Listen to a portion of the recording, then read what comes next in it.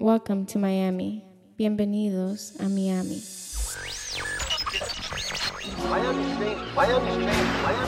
You're now listening to MIA Radio. Who put this thing together? DJ Kev, DJ Zaya. That's who.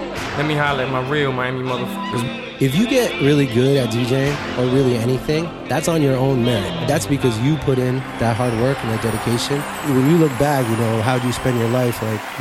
What's your legacy? All that kind of stuff. When you think about it like that, you really just gotta stick to doing you. Damn, episode 69. Episode 69. Starts with no intro. Straight no up. intro. It's MIA Radio. Keep it middle school. Episode 69, bro. Trying to be mature here. Immature, right? Damn. So we're back. Episode 69, MIA Radio. DJ Kaz. DJ Zaya. Special guest in the building. Special guest in Miami legend. Miami legend. You could say, yeah. Hero. Hero, yeah. I'll say hero. Yeah, one of the dudes that, I think every up-and-coming DJ should look up to. DJ Immortal. DJ Immortal in the building. The one and only. Oh, thanks, guys. In the Scratch DJ Academy Yes, building. we are live at Scratch Academy in Hollywood, Florida. What's up? The new. New and improved Scratch Miami. New, yeah. It's been, what, 2 years? This has been 1 year or 2 years? 2.5 years in Hollywood so far. There we go, yeah. So yeah. We're at the newish location. And Immortal, you are, I'll give my perspective and then you can give us your intro. Immortal's the guy, the Scratch Academy scratching guy. He's one of the dudes. He's one of, since I've been in Miami, the guy that set an example, pushes the culture forward, does all the summits and everything DJ related. We've done link ups together. We had Trey's at in Wynwood, and we always communicated and whatnot. He's one of the top dudes to me in the city. So, Immortal, introduce yourself. I appreciate that, man. Thank you guys for having me on the podcast. This is actually the very first podcast I've ever done. So, nice. Appreciate you giving me the opportunity. Yeah, right. You're popping my podcast cherry today. Okay. Yeah, man. It's a pleasure to be on the show. DJ Immortal, Miami. Like you said, been doing Scratch DJ Academy for a long time, 15 years now. So, been blessed with that opportunity, and I'm still out here every day, keeping it moving, trying to, progress in DJing and also give back to the culture a lot too, and help as many people as I can come up out here and just use the resources around me and just everything that I've done over the last 20 plus years DJing in South Florida, and just always on something new, always trying to do something, figure out my next mission. Right. So, no, exactly. That's the mindset to have, we were talking off the air. Sorry. No, go ahead. We were talking off the air, about reinventing yourself and finding ways, music changes and everything changes. And if you want to stay and complain about something, you're going to stay and complaining, you got to keep it moving and keep changing, and that's one thing I've seen you do, you've always done Scratch stuff, and then, you move in your own way, which is dope. Yeah, I think that's why we wanted to have you on the podcast, because you've been doing it for so many years, and some people might not know who you are in Miami, but we definitely want people to know, because like we said, you've been doing it for a long time, so we kind of want to hear your story of how you just started DJing and how you've gotten here. Yeah, from the early days, if you want to break it down. Yeah, for sure. No, it can be hard, after doing this for so many years, to keep the same energy and the same passion and bring all that to each gig. It's definitely tough.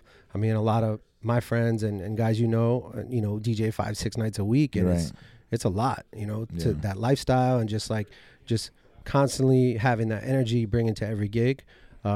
So I try to position myself to do things that inspire me, keep me alive and moving, and whether it's a new genre of music that comes out or a new place I'm DJing, something that keeps me going. And then I take breaks from being really into my party rocking, and back into my turntablism and my routines, and then back into production. And I just kind of jump around a lot just to stay motivated and keep pushing forward. So I think if you get stuck in just the same cycle, DJing the same places over and over and over and over, same music, same crowd, it just takes its toll on you. And then you got a lot of people that just don't really enjoy what they're doing anymore. And it becomes a job. Yeah. And it's okay. It could become a job, and could be but but more than that, you know, when you've been doing something for so long, it's like not just your job or what you do, is like who you are. This is like this is like your life. This is your has to align with what you're. Yeah, when you look back, you know, how do you spend your life? Like, you know, what's your legacy? All that kind of stuff. Like, so when you think about it like that, you really just gotta be you and like stick to doing you, and you can't like, you know, change to try to stay impress other people or stay relevant or and this and that. You just do what you like, right? You know, I think that's super important that you're saying that. Cause it's wild. Like everything you're saying is so true, and like things that I've learned throughout the years. You know, Zaya's, you know, obviously like same thing. You know, we've all learned throughout the years, and as a DJ, I think, you know, a lot of younger DJs, to me, like they think they know it, but they don't know it until you find your true identity, until you find the lane that you're like completely happy in. You know, we've all done all kinds of gigs for money or all different stuff that's not us, or, you know, we've all been in that position. But like when you start to kind of like find yourself and do what you want because that's what you want to do, and, you know, you find interest in something new, like you said, and you go through that lane because you want to do it, the outcome is way better and way different, and everything just kind of flows better in life, you know? For sure. So. I found the same thing. Like every time I'm unsure and I'm like, man, are they going to like this? Or is this crowd going to be there? Or maybe I start second guessing myself, like what I should do.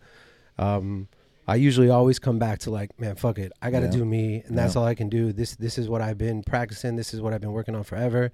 I got to just, you know, this is me, love it or hate it, whatever. And I'm always glad I did it. Right. It always ends up working out like perfect, like fortunately. Yeah. Even when it comes to like song selection, sometimes I'm like, man, should I do it? Is this too much? Is it too ballsy? And then I do it, and it's like. And it's also the energy of how you do it. That's something that I've always looked into. Like when you take a risk, and I've applied it a lot more into my DJing. Like if I'm playing a song that I really like and I think it's not gonna work, you're gonna see me really enjoy it.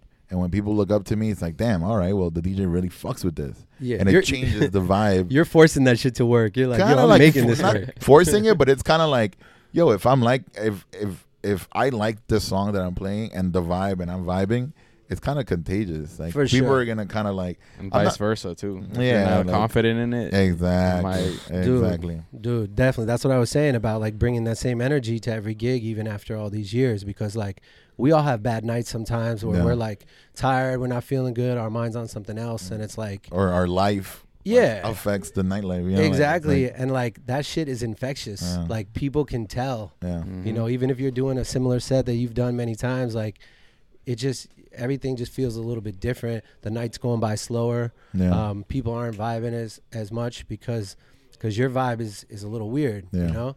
But, you know, when you go out and you just got this great energy and you're excited, you're flying through tracks, you know, your vibe's good, you're having a lot of fun. The people feel that. Yeah, it's contagious. It goes through the music into their ears, and like they just, like you said, if you're having a good time, it definitely adds to the vibe. And it carries over. Yeah, plus you want to, you know, everything's more fun when you're having fun. Exactly. Yeah, simple. As simple as that. So if you want to tell us about the early days of DJ Immortal, your come up, like, man, what you can remember 90s. Yeah, I mean, there's the long story, there's the short story. I mean, it's I started DJing actually I moved to South Florida in 1990. Okay. From New York, and that's when I really got exposed to Miami bass, Two Live Crew, DJ Laz, like the whole Miami sound. Right.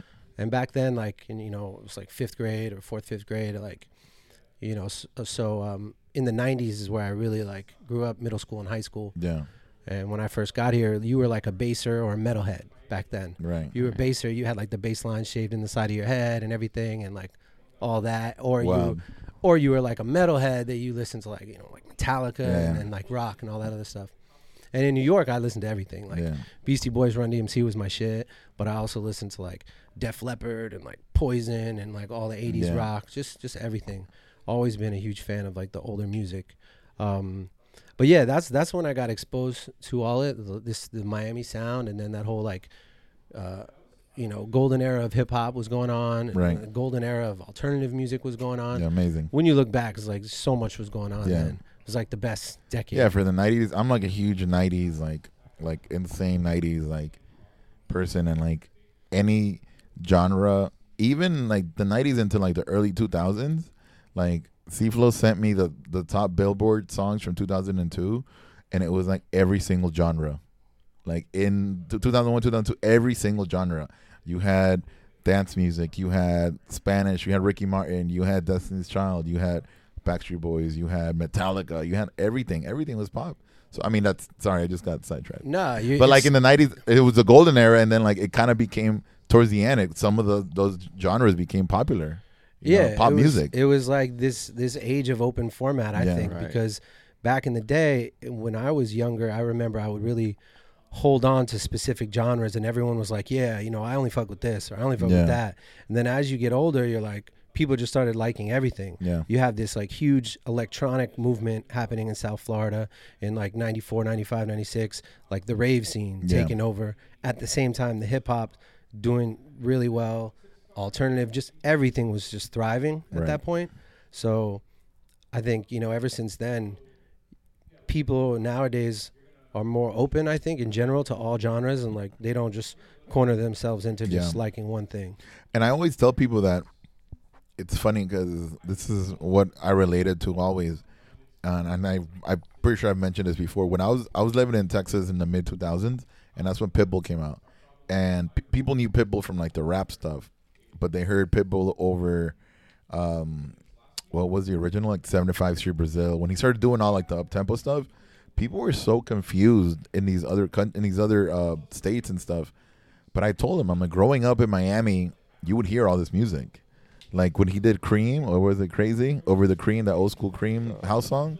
I was like, yo, like they used to play that song on the radio, like on Y100. Like people didn't understand that in Miami, these like all these genres of music were open. So like we heard everything on the radio. It wasn't like, oh, this is like you only hear rap or you only hear this. You would hear, you know, Miami bass into freestyle into what evolved into Latin. Dance, even into it Latin. would all be one song. Yeah. It's all in the same song. You know, you got Yeah. the Latin flavors, the hip hop, Right. the electronic, you know, the bass, Right. freestyle, all in like one track. Just like that So you South would- Florida culture. Yeah. So you would hear all this music, and then what made you want to like start DJing? What was like the Just all the music at the time, really. I was just like huge into it. My older brother had like every hip hop song. Was like huge fan of like that boom bap 90s hip hop. right? So I just got really into like that party scene and just like the fun hip hop back in those days, like the New Jack Swing and all that kind of Got stuff it, was yeah. like my shit. So me and my two buds formed like a little crew called 3 p.m. DJs. Nice. It was 3 psychomaniacs. We were in 7th grade, and we DJ'd everyone's parties Nice. for that whole rest of that year, 7th grade and into 8th grade. We DJ'd everyone's parties. We had a coffin with 2 turntables, 2 CD players, a tape deck. We had lights. You guys shared all of that. Yeah. We all pitched in. My boy Oren, who was in the crew, his dad had one of those like electronic stores, like the flea market or something. Nice. So he had like access to That all was this the like come up. old school Gemini gear and all that.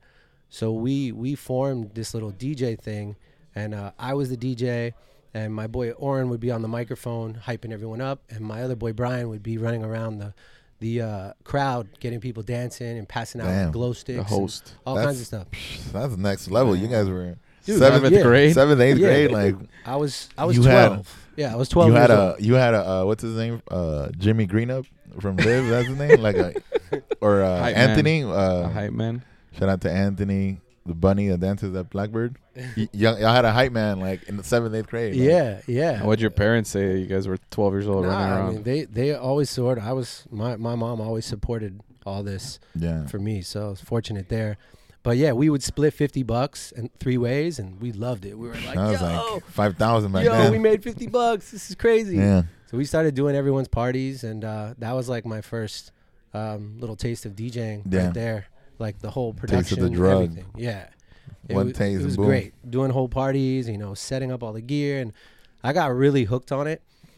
I would be like redecorating my room like every week. Oh, now I want my speakers over here. Yeah. Oh, now I want the turntables here. Right. And I would just be constantly freaking Forget hooking about it up. that. I think Yes. everybody did that. I did that Right. too. Everybody. Yeah, once you figure out how to hook up speakers and like Oh. the speaker wire and shit, and Yeah. you're taking shit out of the living room Yeah. and like, oh mom, I'm gonna use these speakers now here, and once you figure out like speaker Yeah. wire and shit, Right. you just start. You're like a little scientist. I would wake up like right before school at like 7 a.m. and DJ. Before I went to school, I was so excited. Like, yo, I got a new record. Let me, like, I always forget those times where you're just like obsessed with like learning anything. Yeah, that's exactly what I was doing in those days, just trying to absorb all that. And then so after that, I got really into like the rave scene. Yeah. You know, and I was in like different like crews, like breakdance crews and stuff like that, where we'll go out and like battle. And then my older brother's best friend, Corey Styles, who I still work with today, he's the one who really like put me on. He helped me get my first pair of techniques. When my brother went away to college, he actually moved in with us because his mom had moved away. So my mom said that he could come stay with us for a little while, and he had techniques in his room. Nice. Right out on the other side of the wall from my room. Right. You know, and when I had first came up, like with my boys, I was telling you, you know, we had the shitty Geminis. Yeah, whatever worked. Yeah, we didn't have the best equipment, but it did the trick.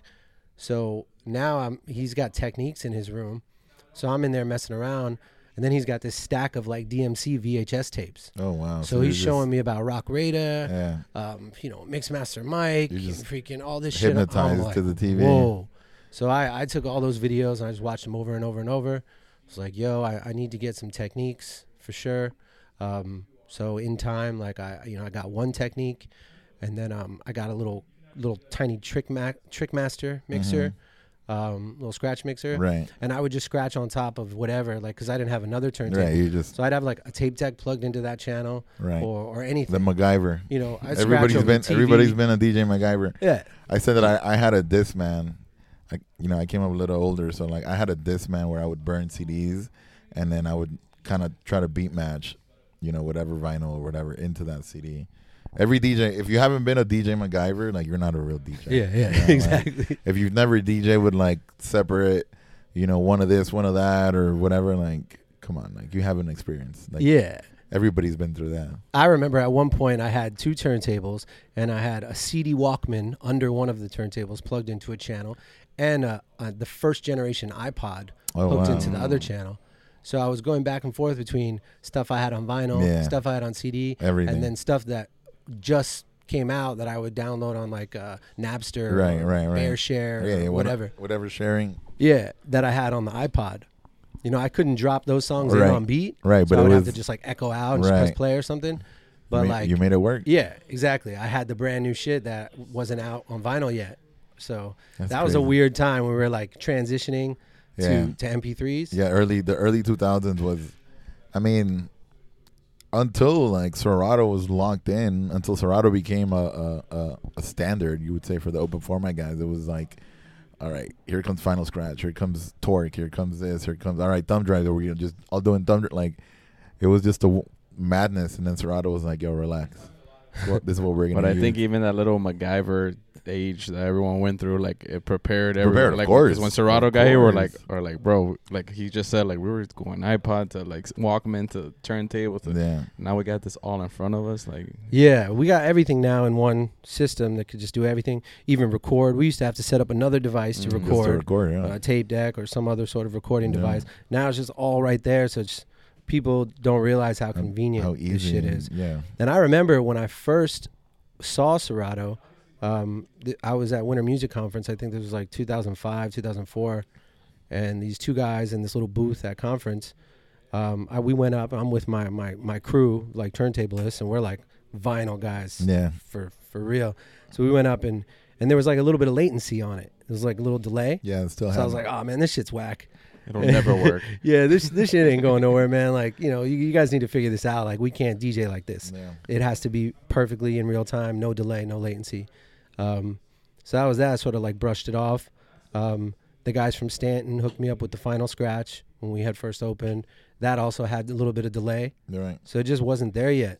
Like, It couldn't. Yeah, it mix. was a lot of kinks, and I mean, even I remember one of my friends in Nicaragua had Torque, and I used that, and it was the same. That one was even worse because it was like you would grab the vinyl, and then it would be like skirt, and you're like, yo, like this is crazy, and he's like, yeah, I just cue it, and I just do this, and then They would crash a lot of the times too. Yeah, like Oh yeah, the I mean, computers. I don't even. running. Imagine those imagine the laptops that we had back then with as much the energy and whatever that the software is pulling to play those big files for those small laptops. You know, like all those. I mean, now it's you have My terabytes. Dell fucking brick Inspiron 15 That's what whatever. I'm saying. Yeah. Could not hold Yeah, up on that. I mean, playing 10 megabyte files when your hard drive is 1 gig. You that's know, crazy. like Yeah, no. When the Serato and all that stuff first came out, like I didn't even have a laptop. Like not many people had laptops then. I mean, I had like a desktop computer, and I was Right. like, trying to get on AOL and shit for the first time and stuff. Like even the internet was slow and everything. It was just so far away from what I was doing with records and stuff at the time, and I was so deep into like turntablism that I just wasn't. I was sort of against it. yeah. Like I was just like, yo, man, like it was like. No, you invested so much time and effort into Yeah. the way that you've known it your whole life. So it's like, it's kind of, I mean, I see that as normal for you to feel that way because it's like, fuck, like, imagine, 15 plus years of like that and then boom, it's like, oh, we're going to do this now. You're just like, fuck. Like, Yeah, it's just like when you own a song, especially a vinyl, Vinyl, with the cover and everything. everything. It's a whole different Yeah, experience. and your collection, like when you're a collector, like it's special, like something like that you want to pass down to someone else. Or with MP3s, what are you going to do? Just give someone your hard Right. drive and be I mean, like, and yo, now, here. and now it's not even MP3s. Now it's all going to be streaming. So it's like you don't even have a physical. I mean, you never really had a physical file, but it's whatever's going to be in your crates online. You about to plug Beat Yeah. Source, bro? Yeah, I'm not plugging anybody. I'm just saying that's where the technology is going. It's going. Every time I crazy, plug man. in BeatSource, people start asking me questions, and the ad turns out being bad. So I'm just gonna say technology as a whole. Yeah, I learned pretty quickly that I can't fight the progression of the Yeah. technology and all that, especially with opening up Scratch DJ Academy right around that same time. Yeah, In those days, all the students did all their sets on vinyl. yeah, So it was all vinyl. So, but I realized, like, as my instructors and some of my students and everyone started using Serato, and some of the things that they were able to do that I couldn't do yeah. with vinyl, or I just couldn't get the songs or whatever. I knew like this is what I have to Yeah, do. you get to a point where you're like, all right, let's give this shit a try. And then Yeah. like, you start fucking with it, and you're like, all right, well, I should have been on this like 2 years ago. Well, I jumped on pretty quick, but Yeah. even like 6 months ago, I should have had this. Yeah. Once I actually won a DJ battle and won some cash and bought my first laptop, and then with that laptop, then I got Serato. And once I started getting it going, I remember I did my first show. I was in Alabama, I think like Dothan or something. I was doing a show. Clever was there. He was performing too. He was the headliner, and I opened up for him. And it was the very first time I ever used the Serato, the laptop. Oh wow. So I did half my set, all routines with vinyl. Yeah. And then as soon as I did the routines, I had Serato ready to go. And then I mixed for like 20, 30 minutes with like all alternative rock and Right. stuff. And it worked out really, Nice. really dope. It was my first time using Serato. I think Analyze was there too. She had her laptop, another DJ. This was like, I remember Clever being like, look at all you guys with your laptops. What the Right. hell's going on over Yeah. here? Because he just had it Creative Records, and like Yeah. we were all just trying it for the first time. Like all of us just started using Serato. So we didn't fully know. Were you like embarrassed to take your laptop? Nah, because I had just done all my routines and everything. Oh, and yeah, I was yeah. just So like, it wasn't like you were Like, just yo, like I a can still laptop. do this. yeah, like I did what what I came to do. And then I jumped on the It seemed Serato. more like it seemed more like a novelty back then, right? Than like a standard. I mean, obviously not a standard, but like you doing it wasn't you cheating or whatever. It was more of like, oh shit, like a showcase kind of thing, right? Or yeah. yeah. I just figured there wasn't any pressure. I did all my routines. I Yeah. did my thing. Like now's a good time to like put this to the test Right. of what I've been working on here, messing with the Serato's. Great time to try this Right. for an audience. Mm. And ever since then, I mean, I've been using it ever since. Yeah, You the know? first time I remember the first time I saw somebody, one of the first times I saw somebody use it, it was Just Ski, and it was on TV, and I see this clip all the time. He was on The Basement, and he was running Serato. This is on like BET, The Basement, and Pharrell was there. He was like DJing for Pharrell, and he's running On My Mind. This is what, 06? Like on Serato, and I was like, why does this guy, like, I was so mind blown by like the concept of a laptop and like turntables and everything, and like it was just so wild. And then I saw somebody in San Antonio play with it like live, and I was like, this guy's like staring at the screen, and that's when it was still lag too, like the waves would lag like super crazy. I don't know, it was just so wild to think. It took some time for us to all like grasp onto it, and there's a lot of vinyl like purist guys out there that still like refuse to use it. But you know, like I said, you can't fight the technology. I don't think Serato or really any technology is going to make like a whack DJ really good. Yeah. But I think it will make someone who's already good even better. Yeah. Because now you're taking the skills and everything you've practiced and you've worked on. Now you have all these other tools. Yeah, it just opens your creativity a lot more too. It's not like, doesn't make it simpler for you to DJ. Exactly. It's just it's just another tool. I mean, I don't think anybody really. I mean, there's still, like you said, those vinyl guys. But if you're rocking a party, like I'm all about having whatever you need, whatever it takes. You know, like whatever tools you want. You know, even when like I've heard guys like Zach say, you know, even with the sync stuff, there's stuff that I can't do if I don't have this track synced and I'm loading this and this and that. I'm like, cool, like whatever floats your boat. If that's what makes you better, like use it. You know, like whatever. MIDI controller or whatever pad or whatever, you know, whatever you want to do it, you know. That's my thing always. Yeah, man. Yeah, we can't. It's an art form, man. So everyone has their own interpretation and their own, you know, way of approaching it. So like, you can't really hate on anyone's. Right. That's for them. You know, if you like it, cool. If not, you know.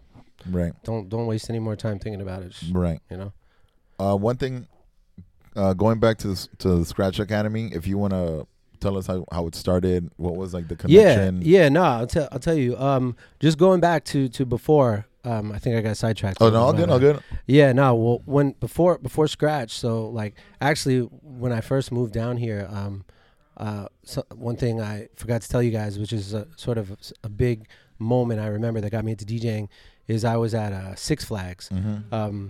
This was probably before you guys, but there used to be like a Six Flags. I remember. Miami. I'm old. I'm older than Zaya. Okay.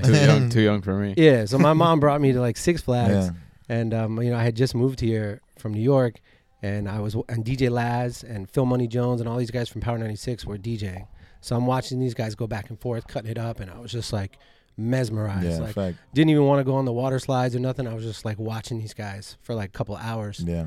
And that was like a huge moment for me. It's like, yo, I want to do this for sure. Like I want to scratch. Watching those guys cut it up. So that was big for me.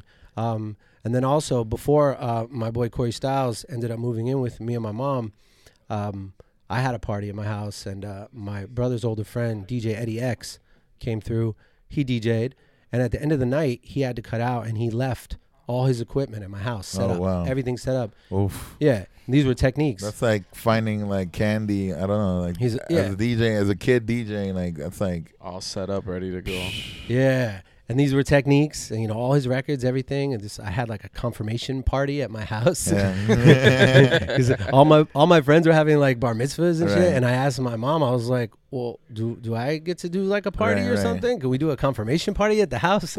So she's like, yeah. So I ended up having like everyone in my middle school there. It was just crazy. It was packed. And then he just had to cut out for whatever reason, left all his stuff. Next morning, I hooked it all up in my room, and I had it for a couple of days until he came back. So that was huge for me too. Yeah, having that first. Yeah, to have that, especially having like records and everything that works. Like, it's such a good. It's not like, oh, I'm just, you know, I borrow these records. Like, nah, you have a full setup to do whatever the fuck you want. Like techniques too. Techniques, like at that age, I don't know. I would have like freaking blow my load. Dude. Like, yo, what the fuck? Like, it was so sick, yeah. And then I knew then after messing with those that, you know, I got to definitely get a pair of these. And then, you know, fast forward a little while. Then when Corey moved in, and then I had the access to the turntables, and then I started scratching with him, and then really into the electronic movement at those times. Like me and my boys were like rave kids for a while. Yeah. Jumping around, like getting really into like the electro breaks and all that electric. That scene was huge here, right? Oh yeah, in South Florida. Massive. Yeah, massive. And a lot of like the hip hop guys got into like electronic music real Right. heavy at that time. Cause the music was so dope, Yeah. you know, and it was a lot of it was like Florida shit, like Florida breaks. Mm-hmm. So yeah, it was really dope. I eventually started, like I was saying, got my technique and then got my other one, and then just became obsessed with it. Like I said, Corey Styles was helping me out. Exotic E was also a big influence for me back in those days. Rest in peace. Yeah. Then getting into like going to Winter Music Conference for the first time and Right. and watching Craze battle. When it was like real conference. Like, Yeah, when this it What year was that? Man, this was probably like 96, 97. Yeah. This was before he started winning the DMCs. Because he won here, and like 2 years. He won here. I know he won here. That was like one of his first big things, right? When he won the WMC battle, and then he won. Yeah, he won the WMC battle I think 3 years in a row. That's what it was. Yeah. And a bunch of other battles Right. all over before he made his like winning streak of DMC, when he won like 3 years straight in DMC. So yeah, watching him for the first time at that Winter Music Conference, it was him and Double D were like the two guys that would go at it back in those days here. And Craze just like slaughtered everybody, man. It was Yeah. crazy. I remember like before he even started his routine, he was just warming up, like testing the needles and making sure everything was straight. And he scratched for like a little second just to test the equipment. Yeah, and people were like, And he got a standing ovation. people were like, It was, whoa. oh shit! It was like the battle was already over. He didn't even like start. you already yet. won. Yeah, it was insane. Host is not even there, and he's already. Yeah, so seeing him do what he was doing battling at this like electronic music dominated conference really opened a lot of doors for me. It was like he's mixing in everything. He was doing drum and bass and Right. old school like bass, hip hop, and it was just making it all work. Plus doing like the scratching and all the tricks. So I was just like, you know, like dude, this is my favorite DJ. Yeah. You know, so Craze was like my favorite then. He's still my favorite now. Yeah. So, you know, 20 years later. So that was huge for me, like those days of Winter Music Conference and Ultra and all those days where I really got like inspired by a lot of different genres. Then eventually just practicing, really into the battling, but also, you know, DJing parties and things like that. Eventually went to Full Sail in Orlando. And that's when like we formed the Fader Ballistics crew, which was me and I Emerge, Okay. K Razor, React, Spytech. Eventually we got SPS in there, my boy Concept. Yeah, so that was like our battle crew. And in those days, like we traveled to battle. That's what we did. So every competition. Yeah. There could have been a little DJ battle at some gas station in some little neighborhood, Right. freaking, you know, Cocoa Beach. We were there. Like we showed up to every single battle all around the East Coast, just driving from Crazy. battle to battle, doing all the DMCs, just every DJ competition. So I got a few wins under my belt, like the Mars Music battle, and like just little like a UCF battle, some couple record store battles. Right. Started getting like a few wins, and then we formed the crew, and then yeah, man, we did the crew for a long time, won a lot of battles, and my partner I Emerge ended up moving on to win the World DMC 2 years in a row, and then sort of we all grew up after that. It's like, yo, I was man, about to say, like, how do you live off of battling? it's tough, man. We were selling tapes and things like for gas money. Yeah. You know, we'd go on some serious trips. We drove back from Canada, freaking selling mixtapes, all that, because I got a gig out there to do some routines, and like we would just drive everywhere and just try to sell our CDs and tapes. A lot of people don't know that grind, like, Yeah. yo, just driving to go battle. Yeah. Yeah. Because you just love it so much. Yeah. Yeah, it's hard to keep it up as you get older because, you know, it's all about like the props. None of us were doing it for money. Right. Yeah. You know, it was just all about Yeah, of like course, the it's- props and like the bragging rights and like, yo, just another win and the titles. That's what it was about. So, yeah, it was hard to keep it going. And eventually I had a kid, Yeah. and then I was like, oh shit, Yeah. what am I yeah, going to true. do, man? I got a kid. I got to make some money. I got to really like figure out what I'm doing here. I can't just be like bouncing around from battle to battle. Yeah. And right around that time is when I got the opportunity to open Scratch. I was actually already teaching a little DJ class at SAE in Fort Lauderdale. Right. Shouts out to Jace who put me on for that. DJ XS, he taught me a lot too. And then my boy Merge was working with the Scratch New York that just had opened up. So I went to New York and I saw the academy and I was just like, this is insane, a DJ school. And then, you know, year or two later, they hit me up and it's like, hey, we're thinking of opening a school in Miami. Would you be interested in being the director and running it? And it was like, You're like, fuck yeah. hell yeah. Right. Because I was already, you know, teaching some of my homies, and I had a little studio in Margate where we were doing production. You know, I would teach some private lessons at SAE. So it just worked out. Yeah. So yeah, I started, they flew me down to New York. We had a couple meetings. And then pretty much we found a place in South Beach. Yeah. It was just like, this is going to be is right on the corner of 6th and Euclid by the little Las Olas Cafe there. Right. And, you know, before then, you know, I only really came to Miami because I grew up in Coral Springs, you know, Broward. Right. So I would come to Miami for like raves and concerts, you know. That's about it. So when I opened up Scratch, I was in Miami every day. Right. You know, like living there. You know, it felt like a different world. I mean, especially on South Beach. Yeah. This was what you said, 2000. This is 2005, yeah. Late 2004, 2005. Yeah, just like really got exposed to the Miami culture big time. Yeah, and it was popping back then. Like South Beach, that was like the beginning of like South Beach hype. Like, yeah. So you guys were definitely in the cut. Yeah, I started DJing all over. You know, that's when reggaeton was first starting to pop off. Yeah, first people round. asking me if I had reggaeton, and I was like, nah. But then I realized I needed to get all that shit real quick. So all the Lethal Weapons. That's what made the vinyls. Yeah, and the reggaeton was huge for about a year or two. Then it got real played out. Yeah. And like everywhere was like, no it's reggaeton. Like EDM, yeah, it's like EDM now. Like, now it's huge again, Yeah. but it came and went a while ago in Miami. But yeah, we opened up the school, and you know, these guys came down and showed me a few things and said, yo, good luck.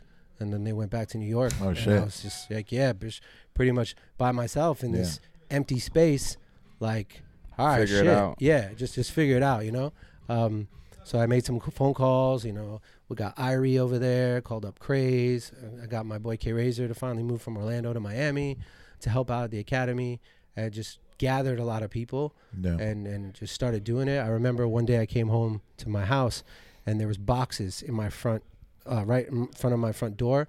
Tons of boxes all the way up to the ceiling. It was all Vestax turntables sent from like Japan or something. Like, yeah, imagine you pull up to your house and there's just like 50 turntables boxed up at your front door. I was just like, holy shit. Like, it started coming together, crazy. you know? Yeah. I was just like, you know, putting together all the needles and freaking getting all the records. And it was like, I was just obsessed with the whole operation. You know, the curriculum and the teaching. That's dope. Yeah, when you're so passionate about it, it just hits different. Yeah.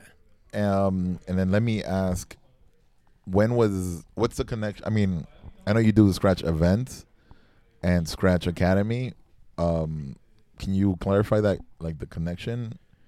Yeah, no, for sure. So Scratch Events is like another part of Scratch Music Group. Mm-hmm. And we're actually one of the only DJ event services with our own like in-house training facility, so to speak. So like the whole idea is to go through the Scratch program and go from beginner to professional level DJ, and then ultimately be able to work for Scratch. You know, not every DJ who graduates wants to work as a DJ. Right. We get a lot of hobbyists too that just, you know, just want to have fun with it. But that's the best result, in my opinion, is for someone to graduate and then for us to actually get them their first gigs, kick like them job off. placement. The job placement, like awesome. an agency. Yeah, so we help them through the entire process, like even creating their EPK, getting their logos and their bios together and everything, teaching them about like the prices and how to work with promoters and what do I charge, all these things. So I they didn't have, know that. Yeah, I didn't know that. I know a lot of DJs that need that class. Yeah. A lot of DJs that play now that need that class. I mean, we focus on the craft mostly. Yeah. But as we get into the last level of the program. That's dope. I didn't know. Like, I had no idea. That's awesome. That's super dope because, you know, a lot of DJs now, they don't know the back end. They don't know the business. They don't know the psychology. They don't know the format. They don't know. They just want to play music, you know? Have you ever had like a student ask you like, hey, how do I DJ at Live? Of course. Of course, bro. You have no idea. Yeah. What's the wildest? I've had a couple people, and I'm not going to drop names. Yeah. But like, yo, I'm DJing at Live tomorrow night. You know, like, what am I doing? Like, I need some help. like Oh, you know, man. Expedited yeah. DJs. like just people that get a crazy opportunity out of nowhere, Pull favors and and, whatever. yeah, and they're just like, you know, a little unsure and like, you know, and want a little bit of help. Like Yeah. maybe it's like, I've never used CDJs before, or, you know, what's the music format, or can you give me a rundown on just some of the basics? Like we've gotten a lot of, you know, people that have found themselves in a situation like this where like, yo, I'm about to be under a lot of pressure. Yeah, they bite more than they can chew, and Yeah. yeah, it's, But sometimes you got to just throw yourself out there and, right. you know, learn from Learn, that yeah. experience. So yeah, we've had a lot of people in situations like that. Even, you know, producers and people that, you know, are starting to get known and then want to go out and DJ, Yeah. but then, you know, They have don't know never how to DJed DJ, before. yeah. So, yo, I need a crash course real quick so I don't, you know, make a fool out of myself. Yeah, I mean or that's actually I fuck with that because, I mean, at least they know, you know, like at least they know that they're not gonna, that they're getting into something they don't know and they're asking for help. You know, that's whatever. better Of course. than Yeah. the train wrecks. And Yo, definitely. At the end of the day, man, like I really admire our students, because when you're into something and you really want to do something and you're serious, and you now stop everything you're doing and you go sign up, you Yeah. go reach out to people that teach this and do this for many years, you know, it's, you know, you're serious when you stop what you're doing to go to make that step. yeah, You know, like most of us have learned throughout a long period of time, just learning little bits and pieces here, looking over shoulders, trying to figure things out. You know, there's no like, you know, blueprint. there's no like this way's better, that way's Yeah. better, but it's just like, you know, if there was a Scratch DJ Academy when I was first starting, I would definitely Yeah, same. jumped in and try to get in. Same, yeah. You know, so like, it's just, you know, when someone can really jump in, pay for a class like that and make that move, I definitely respect that. Like, when was the Yeah, last for time sure. you signed up for like a class to go like further your education in something? A long time. You know what I'm saying? I mean, I fall into, I mean, not classes, but I fall into YouTube tutorials and stuff like Master that. classes. Sure, yeah. But yeah, I think a lot of people have like, they're very prideful and they don't want to wanna, like, like- oh, I'm gonna sign up to learn how to DJ, or like they see other people that just kind of figure it out. They don't know how they learned or whatever, or even DJs that have been DJing. There was times when I wanted to take a class. I wanted to Yeah. take, I wanted to take a Scratch class, and I was really thinking about it because I was so insecure, and I was like, fuck. But then I just kind of never got around to it, and I wish I did at some point. Dude, Yeah, it's yeah. we've had people literally get right to the front door and just about to knock and then be Yeah. like, nah. Yeah. And then come back 3 years later, do the whole program, tell me Wow. the story about it. I was just like, yo, like, Yeah. you know, sometimes people can psych themselves out. Like, I'm not sure why. Yeah. Like, you know, if you love this like art form and you want to get better at it and you want to learn from someone who's a good teacher, then that just means that like you're serious. You know what I Yeah. mean? So I respect that. Not every good DJ is great at teaching.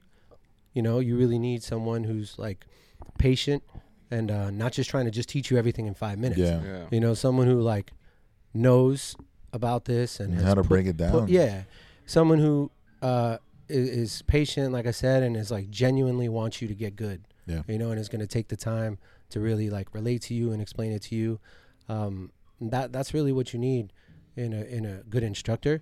So yeah, like I said, man, like hats off to all the students that have come to Scratch to better themselves and like get better. You know, because they're learning really quick. You know, something that might have taken me 3 to 5 years to learn on my own. You know, and then they're learning it in 3 to 5 months. Have you ever had like a proud moment where like you taught someone, they graduated, and then they had their first gig, So many moments. Yeah. man. and you've So- gone out? Like, that's dope. Bro, there's so many moments. Like it's hard to even say, man. Like some of the best, most popular DJs you see all around South Florida got their start at Scratch. Yeah. You know what I'm saying? So that's the best for me because I'm proud of those guys that have like, you know, to be a small part of that.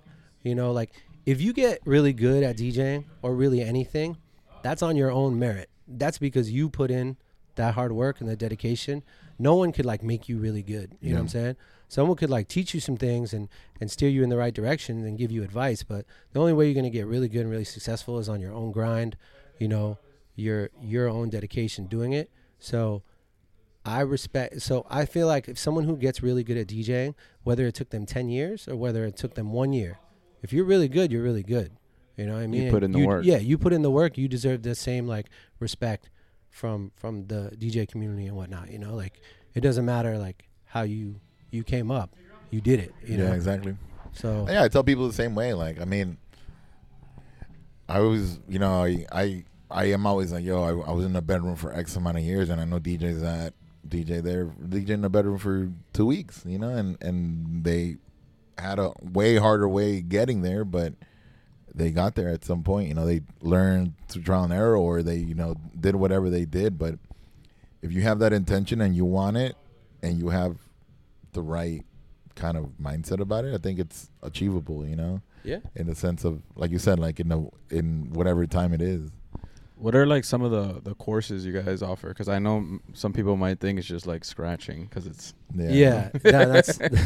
that's definitely a big misconception. Right. Being that it's Scratch DJ Academy, you think, oh, these guys will just scratch all day. But yeah, we have, like I said, it's designed to get you from beginner to professional level DJ in a somewhat of a condensed time frame. Like we have one program that's a year long, and then we have some programs that are shorter for students that have less time and are in here more days. But we start from the very beginning, assuming that you don't know anything about it. A lot of our new students do know some things before they jump in, but, you know, so some of it may be review for them. But you jump in, you're going to learn all the fundamentals, like, you know, obviously beat matching, basic music theory, basic scratching, how to use all the equipment. Like, all the fundamentals you have to know you're going to learn in that first level. Do you guys start, like, on the beginner level, like on Serato, or how do you? We start with all vinyl. Okay. So we want to make sure that students like Don't have learn those how to habits. mix by ear first. Exactly. But we get into Serato pretty quickly. We get into CDJs the first day. So every time they learn something with a real record on vinyl by ear, they'll then try it on a CDJ right after, and we'll have the students switch from turntables to CDJs. And this is no Serato involved yet. Right. That way they really give themselves a chance to teach their ear this whole skill of beat matching. Yeah. Because a lot of the new DJs, and it's not their fault, it's like just the time we're in right now. You go to a Guitar Center or whatever and they say, okay, this is what you got to get. And then you just start really learning the software. Yeah. And it becomes more of like a computer Technical. savvy thing. And then a lot of the guys just forget about the music itself and the beat. Yeah, and like, and they're DJing just using the waves and the colors and all that, and like, they don't even know like the progression of the song or like breakdowns. Yeah, it's like if you're really gonna dive into this art form and like spend a lot of time, you don't want to skip over the most important skill sets. Yeah, and you want to build those habits early on. Yeah. If not. Yeah, and it's like when we're all mixing with Serato, I mean, we all look up at the computer and stuff. We all glance at the computer. We're not. I don't have like. We've been my doing computer. it forever. Though. Yeah, I'm not like I don't care if a student wants to use like sync or this and that. Like, I'm down if the technology's there for us to use. Like, sure, like however you like to do it. I want to teach them every part of it and give them all the options and let them just figure out how they want to do it. So there's nothing wrong with that. But we go through all of it in the first few courses, like intermediate mixing. We get into some more advanced scratching. Then we start to teach Ableton. So we start to teach students how to create edits, where a lot of DJs out there haven't made that jump. Yeah. Where they're really good at DJing, but have never maybe gotten into production. So not only do we have, brand new students getting into that, but even guys that have been spinning for a while will come here to do some private lessons to learn Ableton as well. So we teach them how to create the edits, the redrums, the transition tracks, all that. Yeah.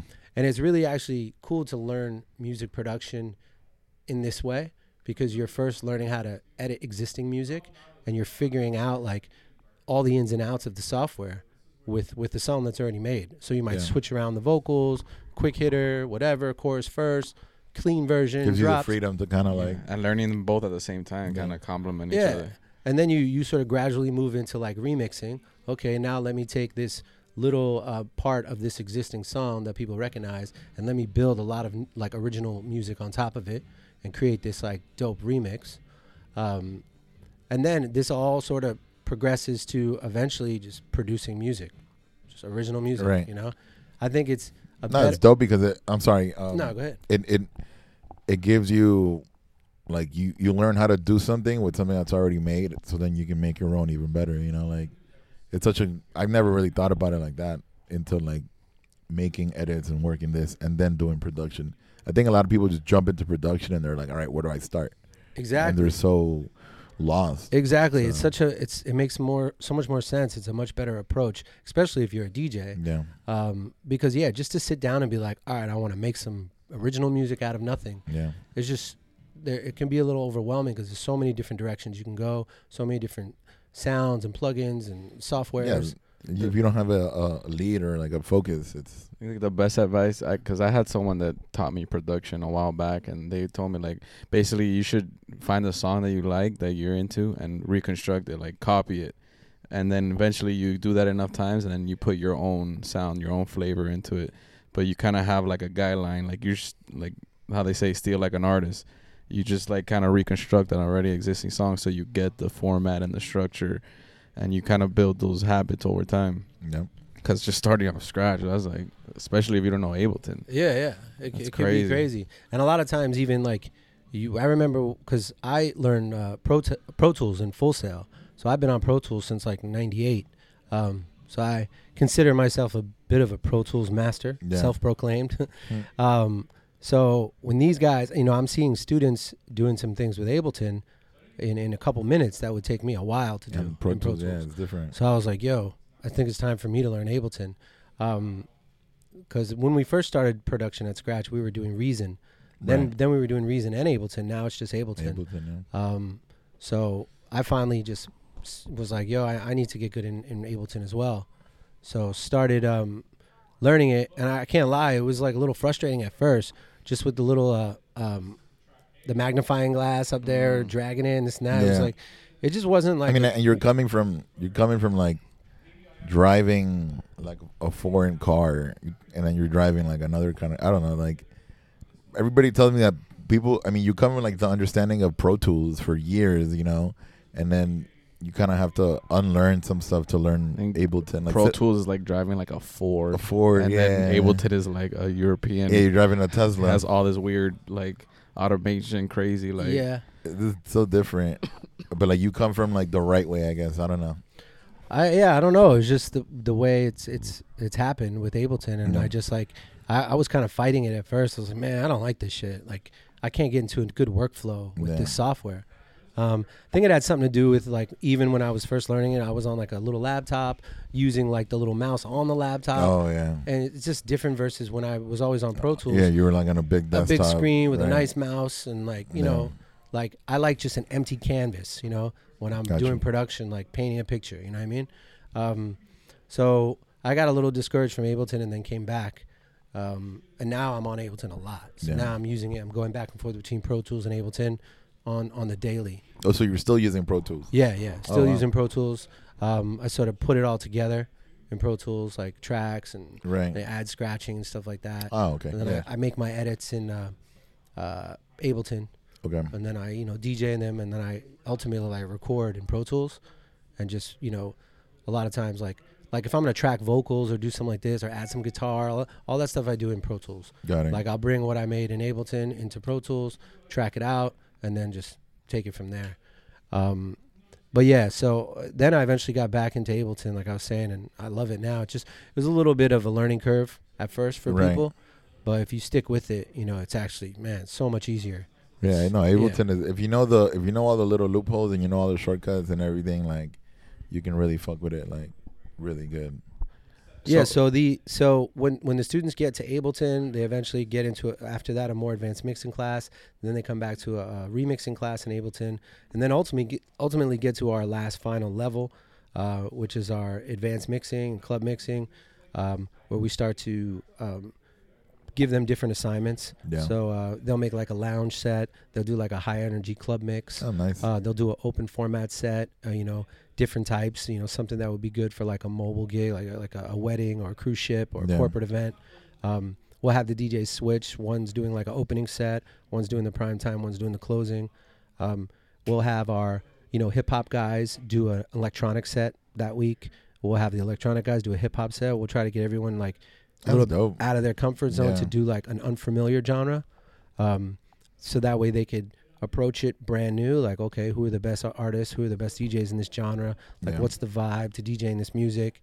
And because really that's the goals for everyone that graduates, to just be real diverse. Yeah. And be able to like handle all these Does types that- of situations. Does yeah. everyone progress at the same time, or like, you know, some people get held back, or like you see they're not grasping something as quick as someone else, so they're like, all right, we're gonna keep you here until you get to the next course, or how does that? Yeah, no, most people all progress at the same time. The only time we'll have an issue like that is just from like absences. Right. Like if someone's out of town a lot, we're going over so much new material each class that if you miss 2 or 3 classes, like you're way behind. Yeah. So that would be the case, but very rarely does someone go through it that's getting, you know, showing up to all the classes, ever sort of fall behind.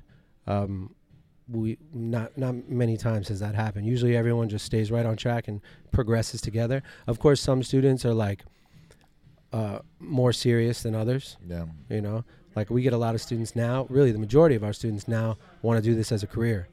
When originally it was like 50-50, Right. hobbyists and like, you know, up and coming like career DJs. So the average student now is a little bit more serious. Has already done some research on their own. Maybe already has like, you know, a controller or something, you know, Yeah. at home. Has already, you know, seen a lot of tutorials on YouTube. So our typical student that comes in now is a little bit more educated to what's going on.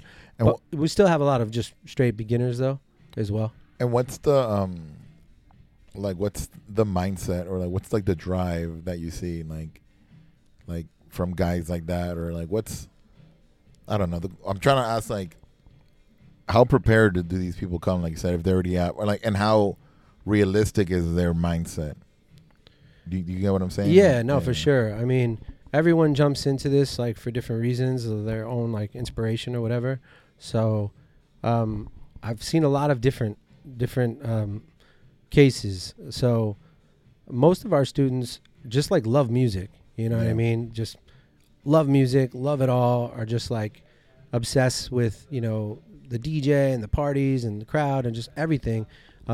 Whether it's just all music or whether it's their passion for like electronic music and like, I want to spin at Ultra, Yeah. you know, a lot of our students come in just like really hype, Dope. you know, which I love when students are like hype like that and just like really focused. And then occasionally, you know, we'll have a student or two that's just sort of like, sure, yeah, I want to DJ. Like, you know, maybe they're trying to like, oh, I'll get more girls if I'm a DJ, Right. or I'll be more popular, you know. But I think that's with anything.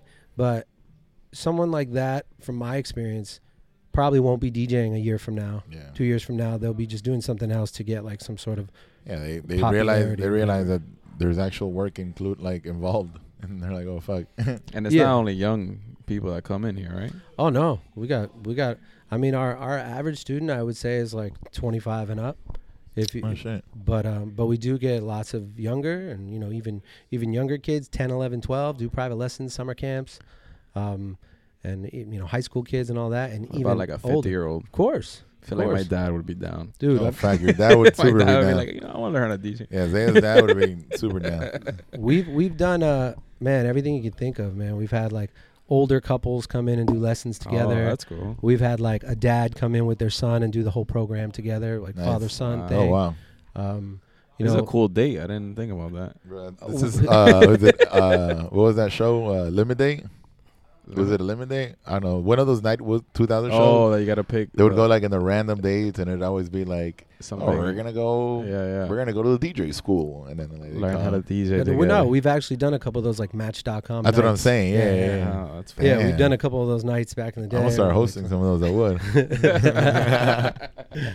Yeah, no, it's That's a lot of funny. fun. You know, it's like it's different than our normal classes, because our normal classes, these people are really set on learning as much as Right. possible. This When- is more like make it fun. When people like, are just coming in for like a quick little taste of DJing, like open house or a couple private lessons or some like corporate workshop or something, then we just try to make it really fun and, you know, teach them as much as we can at the same time, like recognizing that they're here to have a good time, you know. So I'm not going to spend too much time going over like music theory, right you know.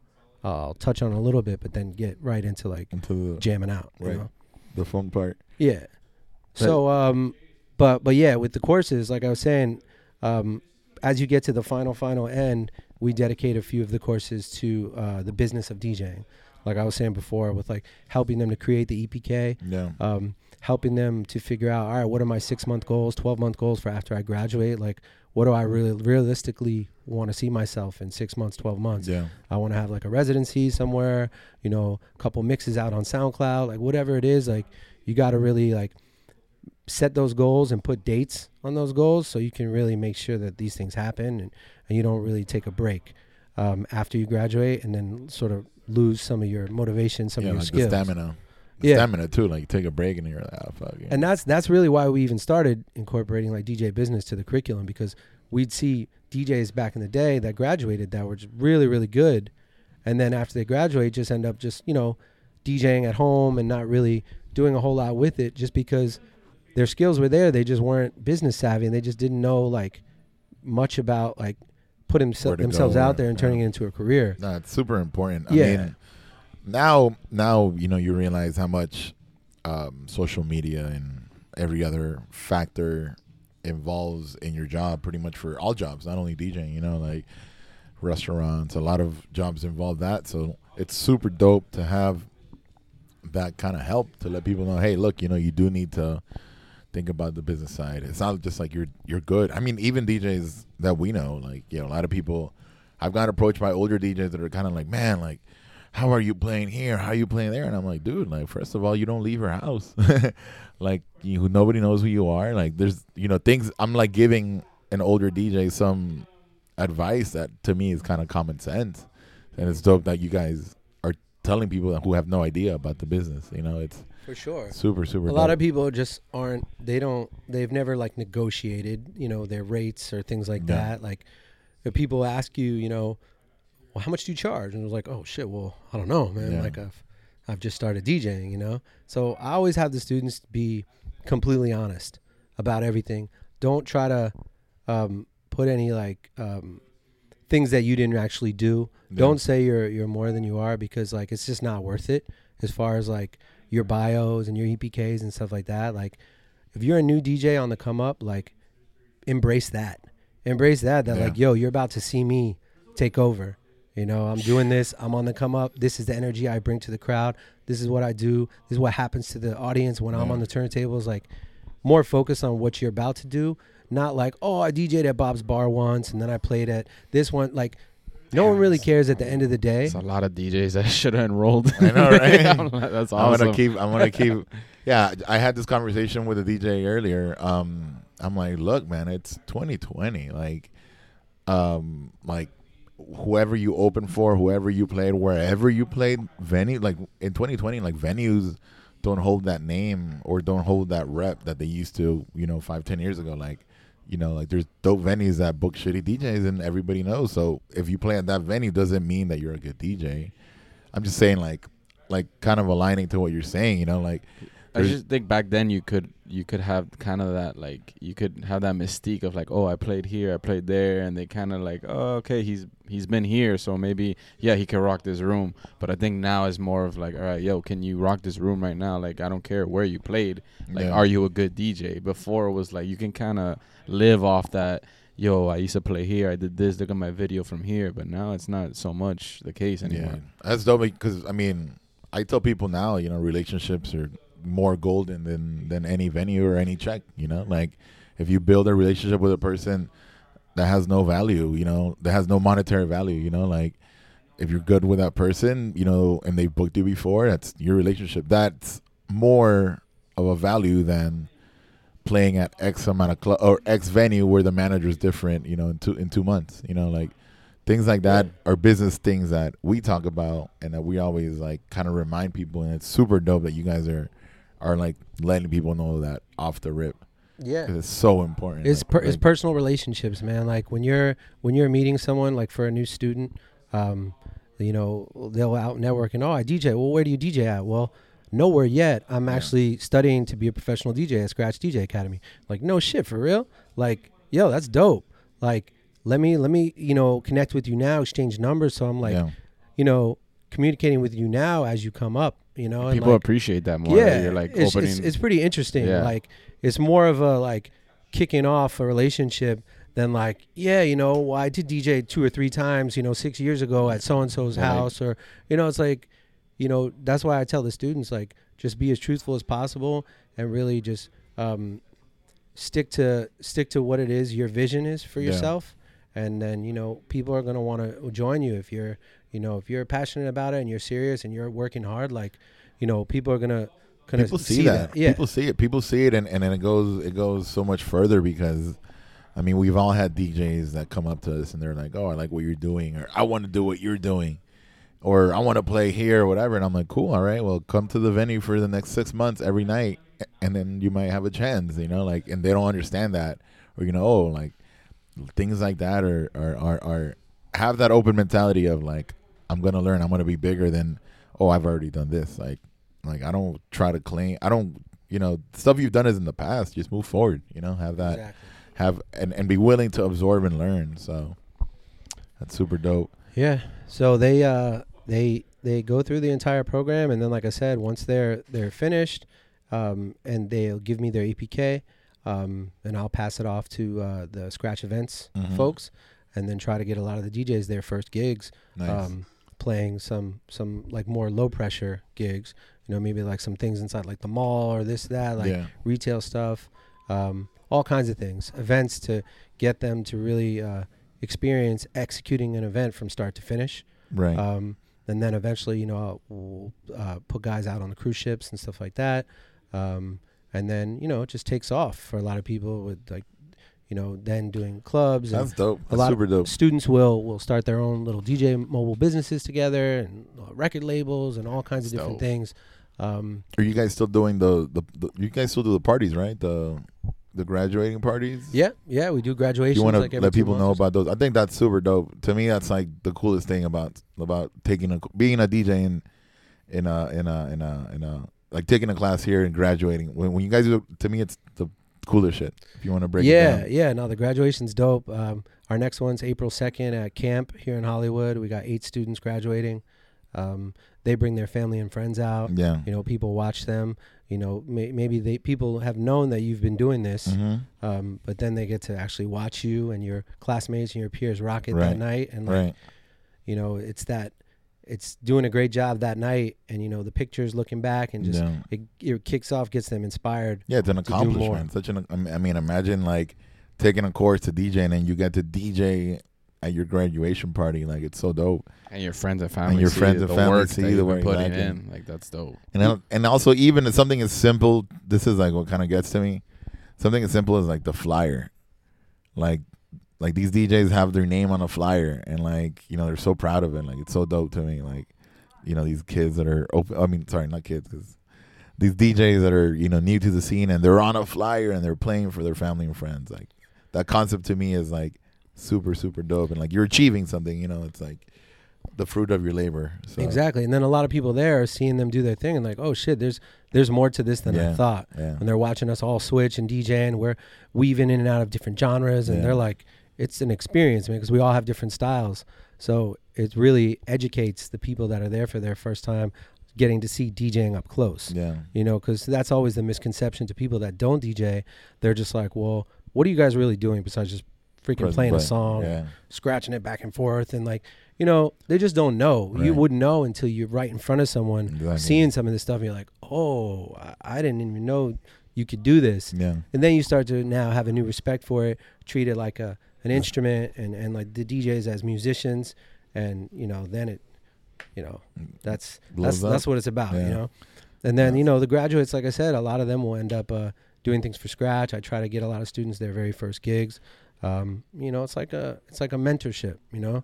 So it's pretty rewarding for you as a teacher. For sure, man. I mean, that's why I've been doing it for this long. I mean, I've opened Scratch Miami 15 years ago. This September will be 15 years, you know, still teaching. Insane. So it's like, to do it this long, you know, it's you know, it's never been about like money or anything like that, you know. It's always been about like getting to share this with students and people that really love it and are like just obsessed with it. Yeah. I really love spending more time with those students and like teaching them and like helping them every way I can. And I'm sure like that inspires you to keep DJing too. That's how I stay sharp. That's how I stay sharp with with music, you know. Plus my daughter's 15, so she knows like everything about like all the new rap. She's the and stuff plug. Like that. She's the plug. Big bro. time. I'm gonna need her to send me her Spotify Dude, playlist, bro. She knows songs like 6 months before we've ever heard That's any of wild, these dude. artists. I need a cousin nephew. I need somebody that's like in that age of like the TikTok songs and all that. Exactly, And, yeah. So between her and like the students, like I'm constantly getting put on to new music and all different types. That's a great thing about Scratch is like it's not just like one genre or anything. This is like one of the only like sort of like neutral zones, almost like this hub of music. Yeah. Where it doesn't matter if you play Latin music or electronic or, you know, Haitian music or dance hall, like everyone's coming here to like get better, you know? Dope. And as they're getting better, you know, they're being exposed to different types of genres too. And you see the students like develop their styles over time. And, you know, even though everyone has their own flavor and their own style, like they're all just getting better. It doesn't matter if you DJ this music and I DJ this music, we're still like, you know, helping each other out. That's super dope. You That's know? super dope. So I get a lot of inspiration from the students. Actually, the students are the ones that just got me to start like competing just recently again. Oh shit. Yeah, because like, you know, we're always watching Red Bull 3 Style on the TV. We're always watching like dope routines, and a lot of my students. Yeah, you submitted this year last year, right? It was. Yeah, it was submitted super last dope. year. Super dope. And a lot of students are like, "Yo, why don't you get in this shit?" Yeah. You know. And after a while, I'm just like, "Yo, you're right. What the hell am I doing?" Yeah, a lot of the routines you put up late. I mean, the more recent stuff is always super creative. Like I'm always about the creative stuff, and like, so if you want to talk to us about that, and then you're still on the Shark, are you? Yeah. So if you want to break down, that's like one of my favorite things that you do, just because of the music. If you want to break that down, yeah, no, for sure. Like, I mean, routines, and then that, or however you want to spill it, bro. Like, yeah. I took like when I got really heavy into teaching at Scratch, that started taking up a lot of my time. I started slowing down on like the competitions and stuff like that, and doing like more and more club DJing. So, you know, DJing 2-3 nights a week or whatever, and teaching, you know, pretty much every day. So did that for a while. Around 2011, 2012, started getting back into the battling again. Got to the DMC Online World Finals, won a couple DMC regionals. So that was, you know, a good time for me to just jump back in. Yeah. And then since then, really just been on my grind, like club DJing and a lot of private events too. Yeah. I do. You know, I jump around doing like all the bars. I mean, You're at the Wharf for live though. There's not many places I haven't played at Right. this point in like so many years of DJing in South Florida. I don't like to get too comfortable anywhere because everything's, you know, temporary. Of course. You know, all these places come It's and the go. mindset you have to have. Yeah, so I like to jump around a little bit and like do different things. I like to play at places that like I want to play at and I'm like excited about the event. So, you know, that's, you know, I'm blessed to be able to like sort of like pick and choose some of the things that I want to do and to sometimes say no. Yeah. You know, that like, nah, you know, pass it off to somebody else or whatever. Because like I was saying before, it's tough to have to DJ freaking every night, you know? So, you know, now I try to balance it out. You know, I got 3 kids, you know, and Scratch and so many other, like 5 jobs, you know? Yeah. Like I'm all over the place. So I try to balance it out the best I can, doing all the club stuff and bar stuff. I'm actually trying to do more like daytime gigs nowadays. Talking, you're preaching to the choir, brother. I'm not trying to be at the club till 5 o'clock in the We morning. do pools. Look, I do W for Lauderdale. I do W South Beach, Short Club, Shelbourne. And then we do the happy hours, bro. The happy hours to me is my that's bro. I mean, last week, like we had a whole event. I was home at 12 from Goyo. Like we started at 6. Like, I mean, I think when you get older, you start realizing, like, you realize time is. And also in Miami too, there's a lot more opportunities for day events. Like we do a few happy hours, and bro, like we're done at 9 o'clock, 10 o'clock, 5 to 9 or 6 to 9 or what, you know, whatever. You're done. You go home and that's it. Like you know how amazing that is to be done at 10 o'clock. Like, or sometimes I do a pool gig and I don't work that night, but I made my check by 4 o'clock. I could go out. I could stay home.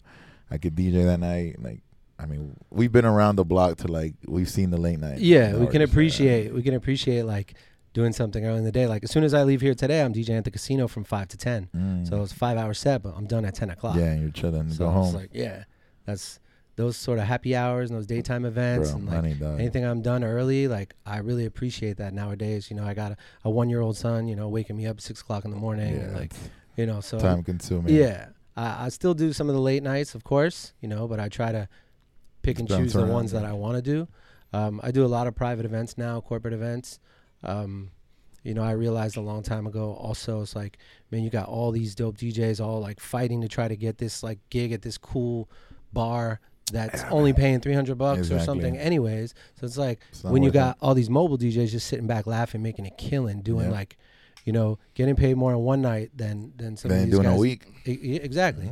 Easy. So it's like, you know, I don't try to like, oh, well, you know, I got a DJ at this place so I can be like part of the cool. Yeah, it does it. And that's going back to what we were talking about. Like now venues don't, I mean, even when venues kind of mattered, they never really mattered to me because, I mean, obviously we wanted to be in certain places or we played or whatever, but I mean, now it's shifted to where it's just like the good DJs know the good DJs and like the thin, like the connection is very thin between who fucks with each other. And, you know, if a new venue opens up and I can't play or, you know, the circle of good DJs in Miami is actually pretty small, I think, in the sense of like the good DJs are working and it doesn't matter the venue.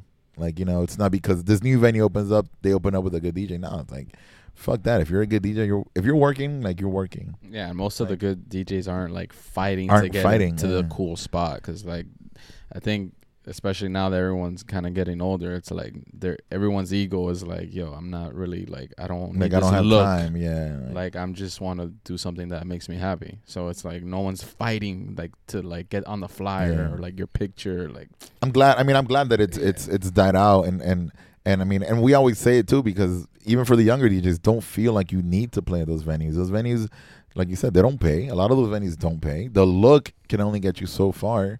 And then even just doing that venue for that one night for the look, like I'd rather do me and have the venue reach out to me. Yeah. No, the point is you can't like judge your success based off like the venue you've played at or the size of the audience you've played at. You know what I'm saying? Whether you're a DJ in a little dive bar playing for 15 people or whether you're freaking Carl Cox playing in front of, you know, 50,000 people, like you're both DJs at the end of the day. You're both doing it. You're both living it. You know, some of my best nights and where I've learned the most have been for these little crowds in these little places. Dude, and DJing for 10 people and DJing for 10, 15 people is 1,000 times harder than DJing for 100 people, you know? Like, like in those little pockets and those nights that you said, those are your nights and that's what every DJ should have, like their own, like who gives a fuck if it's on social media? At the end of the day, you know that what you did and that you did a good job and that you had a good time. So, I mean, it goes back to like when you guys used to go driving around battling just because you like enjoyed it. Yeah. Like that's what it pays off, man. But like some of these bars and clubs, like the ones that I really get inspired and then I see like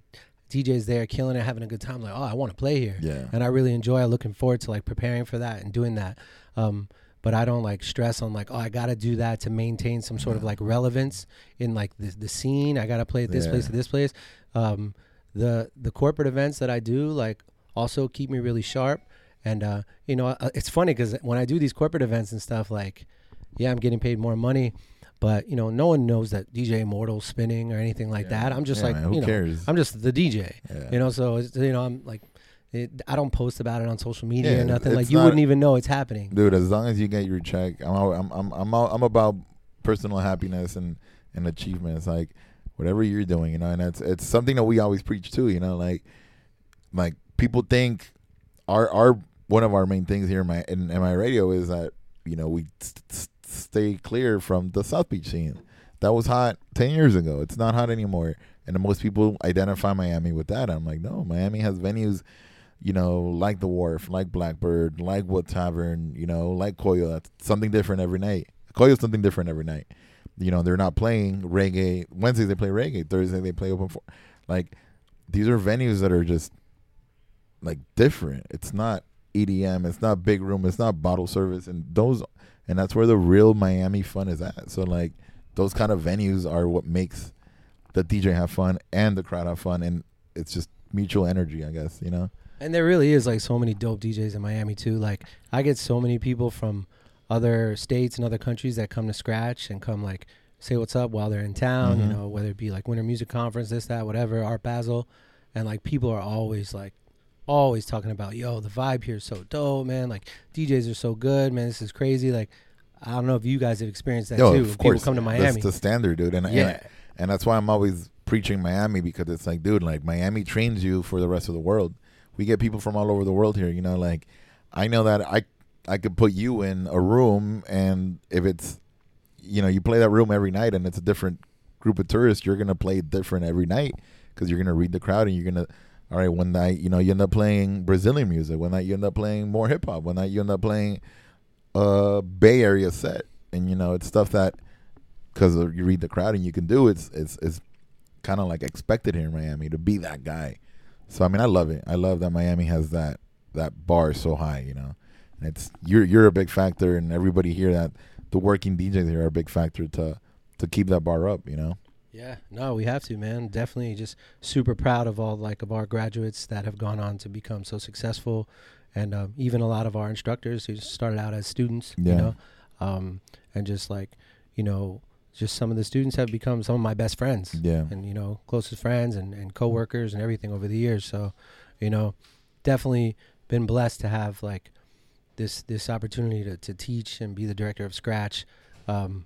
Because, you know, while I'm doing that job, I'm still like practicing, and I'm still like, you know, focused on DJing. It's all like, you know, you're still a student. It's all music. You're still a student. Yeah, too, you know, you keep learning. Exactly. You know, I'm learning just as much from the students. You know, so yeah, it all ties in, man. Dope. But yeah, like what you were saying about the Shark, about 4 years ago, my friend from middle school, Dina Lang, reached out to me. She was like, oh, you still DJ alternative music? I was like, of course. Yeah. He was like, oh, we're about to kick off this new radio station. Because I started working with 94.9 Zeta back in the day, which was like the alternative station. Yeah, I remember that. Yeah. Right towards the end. You know, I started doing like their party cruise and a couple things, and I came out with a mixtape called A Matter of Time. They did a story about it in Fader magazine. I think Nick Catchdubs wrote the story. Oh shit. Yeah, man, and I started selling. People started calling me from all over. I was selling this mixtape in Germany and in Japan. Do you still have a link? Yeah, I have one of them on my SoundCloud, and I have I think half of the part 2 on my SoundCloud. Okay. Also, it keeps getting taken off because like copyright stuff. You might have to upload that. Yeah, we might have to get the first one. Send us the file, and we'll attach it. It was called A Matter of Time. That really, like, you know, I was doing a lot of battles and like a lot of hip hop stuff at the time. So a lot of people, unless you were a close friend of mine, you didn't know that I did this. Mm-hmm. So I would going around giving out these CDs and like, man, wondering how people are gonna like respond to this. You know, and then a lot of them, even the most hardcore hip hop heads were like, yo, this shit's crazy. I love all these are my jams. And I was like, oh, dope. Like, you know, I took a leap of faith and like, are people gonna, you know, like this? Yeah. And then it just got me real inspired. And then I came out with part 2. I started working with 103.1 The Buzz, doing the bake sale. So I got to open up for Korn and, you know, just the massive rock groups for, you know, 20, 30,000 people. Yeah. I'm on stage doing routines on all vinyl. That's fucking wild. Yeah, it was insane. And then one day I turned on 94.9 Zeta and it was like reggaeton. Yeah, it just changed. And I was like, yo, what happened? Mega, yeah. And and then, you know, years later, like I said, Dina Lang hit me up. It's like, yo, we got this new station we're kicking off. We'd love for you to be a part of it. So I sent in a demo, doing a lot of like the classic 90s alternative mixed with all the brand new stuff. Yeah. They loved it. I started that following weekend, and I've been on the Shark every weekend for like 4.5 years now. I do a Saturday night. It's called the Shark Remix from 10 to 12. And then I do like a traffic mix on Fridays at 6 o'clock. Oh, I didn't know you did that. I've heard the Saturday one multiple times, like going to gigs. I didn't know you did the Friday one too. And it's the first time I heard it, I didn't even know it was you. And I was like, yo, man, these guys got a DJ like on the alternative station. And let me add, this is just side note. It's alternative.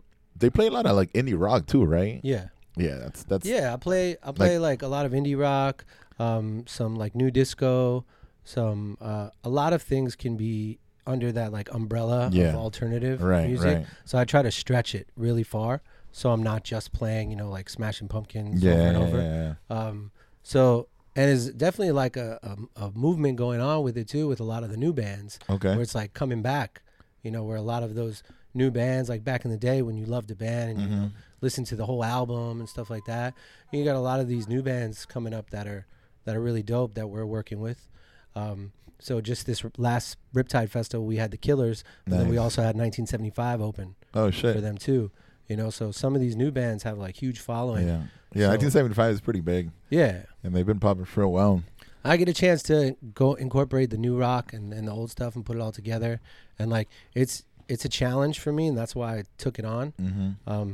Like, you know, anything that's a new challenge, like I'm all over the place, man. Yeah, Like fact. I'll go DJ, you know, hip hop club in New York, and then come back home to do a baby shower, and then freaking, you know, like I'm just anything. Yeah. I opened up for a Florida Georgia Line concert not too long ago. Oh shit. All country. So I'm like anything, any kind of challenge like I see, I'm like down. Nice. Like let me make a new crate and start Do my over. research. Yeah, and yeah. look It into It keeps this. you on your toes, Yeah, like so you don't exactly. burn out of like Exactly. doing the I same. kind of felt the same way. I did mixes. I was doing those mixes for Power 96, like on the Mixmaster weekends. Mhm. And the first time that I did it, they sent me the list, and I was like, "Yo, what the fuck?" I'm like, I didn't know radio. I knew radio was strict, but I didn't know Power is like this song and then this song, and I was like super heated about it. I was like, "Fuck, man!" And then I just stopped, and I was like, "Wait, I don't have to go to my desk job. I don't have a desk job. I don't have to wake up at a certain time.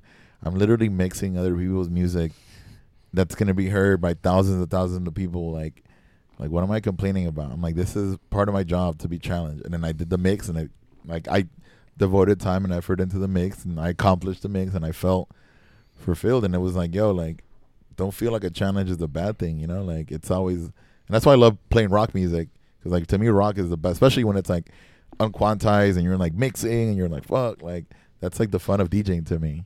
Like, Yeah, for sure. like, Like when people are that. dancing, even if it's not like the music you love, yeah, you know, like when people are dancing, you're doing a great job. Like everything's working out. It's a vibe. Like you're doing good. Yeah. Like you got to be proud of that in itself. So I think we're all a little like addicted to that yeah. as well. No, fact. So we want to get, you Keeps know, the flame we alive. want to get all the new music, all the new stuff, you know, Yeah. whether I'm like a huge fan of it or not, you know, there's nothing better than finding like a new song that you're really feeling, you know, because it brings a new energy where you want to get other new tracks like that and start to Right. work on this whole Yeah, new set. exactly. Yeah, so it's work- dope to have that. But yeah, so what were we talking about? Oh yeah, The Shark, yeah. yeah. So we're playing for the Shark. It's like I said, it's been like 4.5 years. I've gotten a chance to work with so many different people and open for so many different groups at the Riptide Music Festival and the Undertow. You know, we just did like a Weezer and 311. Yeah. And, we did Panic at the Disco. I mean, so many. Right. So No, you guys many are bands. crushing it. Super crushing it. So it's a huge challenge, and it's like been a lot of fun. And I've been, like I said, doing that every weekend for some time now. Just recently started DJing for the Miami Marlins. Nice. So me and the squad here, That's right. Fiello and Bounce, we started last season. Shout out to Fiello and Bounce. Yep. Homies. Bounce always working. I always see Fiello out too. The Hell games yeah. too. Right now the season's about to start. Season starts in Yeah. 2 weeks, 3 weeks. Yeah, we got opening day on the 26th, I think. 26th to 27th. So Yeah. we're jumping back into our second season now. So me and Bounce DJ in the club, Right. presented by Dex Imaging, which is like where we, it's kind of behind home plate. Where me Right. and him rotate in there, keep like the vibes going all throughout the game. Fiello's out there in the stands, up in the outfield, like DJing with with the Fiello's crowd. DJing. So Fiello's DJing for the park, so people can know, whoever hasn't gone to the games. Fiello DJs to the park to everybody that's there, Yeah. and it's insane. Like the first time I saw him, I was like, whoa, like he's up there. Yeah, it's dope. He's Yeah, got, super, techniques super up dope. there, and Yeah. S9, the dancers, Yeah. a little bit of hosting, and it's a whole package, man. So, the Marlins have been like rebranding everything, Yeah. and we just got this opportunity. So it's like I said, it's been learning experience. It's been great. Met a lot of cool people. It's another challenge. So we're starting our second season here coming up. Right. I started as soon as the Wharf Fort Lauderdale opened up. I Mhm. did their first night, me and Cardi, Nice. and we've been there every Friday since. So I think it's been I don't know, maybe like 4 or 5 months now. Yeah, it's been popping. Yeah, it's been great, man. It's packed. They really let me like do what I want to do there, which is nice. They let me go, and like, you know, I Just get to like open read format. the grad. Super Yeah. open format. That's Yeah. the best. Yeah, so I have a lot of fun with it. You know, I bring in different guys. Like Fielo helps me out there a lot of times too. We go back and forth. Nice. Yeah, so that's really dope. I'm also back in a few months back. I jumped into this battle of the DJs at the Seminole Casino. Right. Ended up winning that. Nice. Yeah, I saw that. That was sponsored by who put that on? It was 99 Jams, Jams. That's right. right. I remember in time. Hits 97.3, and a bunch of other sponsors put that all together at the Seminole Casino. So that was pretty crazy. Like, some of my friends were hitting me up on social media like, yo, there's this battle. You got to get in. Mm-hmm. And I started reading about it and looking at it. I'm just like, nah, man, this isn't for me. Like, this is some, like, fake, you know, like, just trying to use the culture. Clout shit, like. A lot of people are like, oh, we'll do a DJ competition. We'll, Right. you know, we'll get tons of people in. Like, it's some new idea. Of course. You know, and I'm I mean, just it's the science of it isn't bad, but as a DJ, we already know, so we're just like, no, fuck that. yeah, and I fall for it every time. I'm like, every time I'm like, nah, I ain't doing that shit, and then I do it, you do routine, and then you're like, fuck. and then I'll do some like sick shit, and like, you know, some guy who just like played 2 house songs like wins or something. I'm just like, yo, the this guy is, that brought 700 people exactly, in. this is a popularity contest, Yeah. and like, so. You know, I'm talking to my girl and friends, and I'm like, yo, you got to do this. This battle's right around the corner Mm-hmm. from your house. The grand prize, 25 G's. Jesus. Freaking Gotta do Yeah, I it. would have done it too. is right around the corner from my crib. And, you know, like, and it wasn't even about the money. It was just like, man, there's this seems like a pretty legit battle. Yeah. It was weird because you had to get like votes to get in it and all this stuff. And honestly, I wouldn't even got in it if it wasn't for my girl, like pretty much like campaigning for me every day on social media, getting me like votes. Keep her Yeah. right there. So, man, so she kind of got me in it. And, yeah, man, I got to, it was a great night because Super sick. it was right in my own backyard. I got like all my friends. That was and like family 6 in. months ago, right? Like, That was like October. yeah, I remember November, seeing something it. like that? Yeah, I actually wanted to go, and I was working, and I was like, "Fuck!" And then I saw you won. I was like, "Oh shit!" Yeah, so I got to really like do my thing that Yeah. night. It was set up like freaking like a TV show. Yeah, it was crazy. I saw that. man. Yeah, So won that battle, and so that was good inspiration for me to like jump back in it. Ended up doing this rock and soul battle a month or 2 after. I got second place with that. Shouts out to Rainer from Japan who won that. Oh shit! You know, Rainer, wow. Kid, he's like 14 Yeah, from yeah, Japan. yeah. He's DMC world champ. Right. Yeah, kid's crazy. And yeah, now I'm actually DJing at that casino. I opened up for Third Eye Blind there not too long ago. Nice. Yeah, I saw that too. Yeah. Another gig I wanted to go and I missed.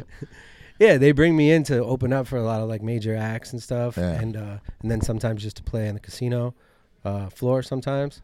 So that's been like a new gig of mine too. It's great because it's right around the corner from my house. That's the best. Yeah. And I bet you they serve food too. Oh yeah. That's how he's, bro. food gigs and Hospitality. we were talking about that on the way here. Like anything close to your gig, like remotely close to your house, or like, and then there's food, and it's like all that to me is when the older you get, those are like the what plus. you take into Yeah. account when you. I don't care about the bottle anymore. I don't care about the girls walking in the booth.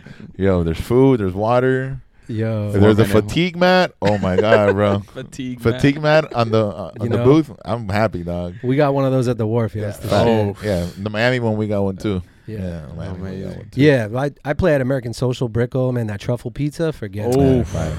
Yo. That's right. Like that's what keeps me playing. Yeah. No bro, joke. we always send each other like food spots and like the equipment, and you also have to know what to eat. Obviously, like no Yeah. chicken wings, nothing with your hands. Like oh yeah. I've mastered like the eating gig. It's the older we get. Yeah, messy and shit. You don't want to be DJing when you got all None of that shit. that. around. Especially now with the corona. Oof. Oh, fuck. Man. We don't want to get into Well, that. you want to plug your socials? What's the best way for people to reach out? My Instagram at DJ Immortal 305. Like I said, you could check me every weekend on the Shark, Fridays at 6, and Saturday nights from 10 to 12. I'm at the Wharf, Fort Lauderdale every Friday night. Me and Cardi, I start at 9, go 9 to 3 every Friday. And then, I bounce around. Like I said, I'm at Blackbird sometimes, American Social Brickle, Margaritaville, Hollywood Beach, the casino in Coconut Creek.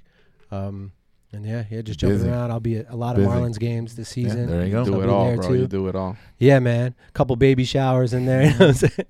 Just all over the place. Whoever cuts man. the check. I like to just jump around, keep it fresh. Working on some new routines right now too. Trying to jump back in a few battles too. Just keep me sharp. And yeah, man. Dude, thank you so much for joining us, Thank you for having opening us. the doors. Opening the doors And, to Scratch for us. Yeah, we appreciate you having us and appreciate what you do What you do, for man. the Yeah, seriously. community, for the Seriously, DJ bro, community in Miami and Miami, South Florida in general. Yeah, Miami. You're like a good backbone because I see a lot of people. I see a lot of kids that I've met kids that are like, oh, I went through Scratch. I did this and that. Yeah, and we were joking, but I hope like a lot of DJs do like Take this course. think about That it. final course. A lot of The DJs final need to take course. we need to do a DJ etiquette course. Yeah, right. Right. And A we lot talk of- we talk about a lot of the stuff through the program, like real DJ shit that you go through, you know, taking requests and dealing with like promoters and all the shit that you may not see people talking about amazing. on social media. That's It's super like dope. it's like Super the dope. real business. Yeah. So we go over a lot of that. So it's really helpful for these guys that are putting themselves out there for the first time. And Scratch MIA, right? On Instagram. Yep. Scratch MIA. Scratch MIA on Instagram, and then And Immortal 305. So. at Immortal 3 DJ Immortal DJ 305. Immortal yeah. 305. DJimmortal.com. You know, got some of my gigs up there. I need to update that a little bit though. How relevant is the website? Just redirect it to your Instagram. Instagram. Right? Yeah, I think that's what a lot of people do. Yeah.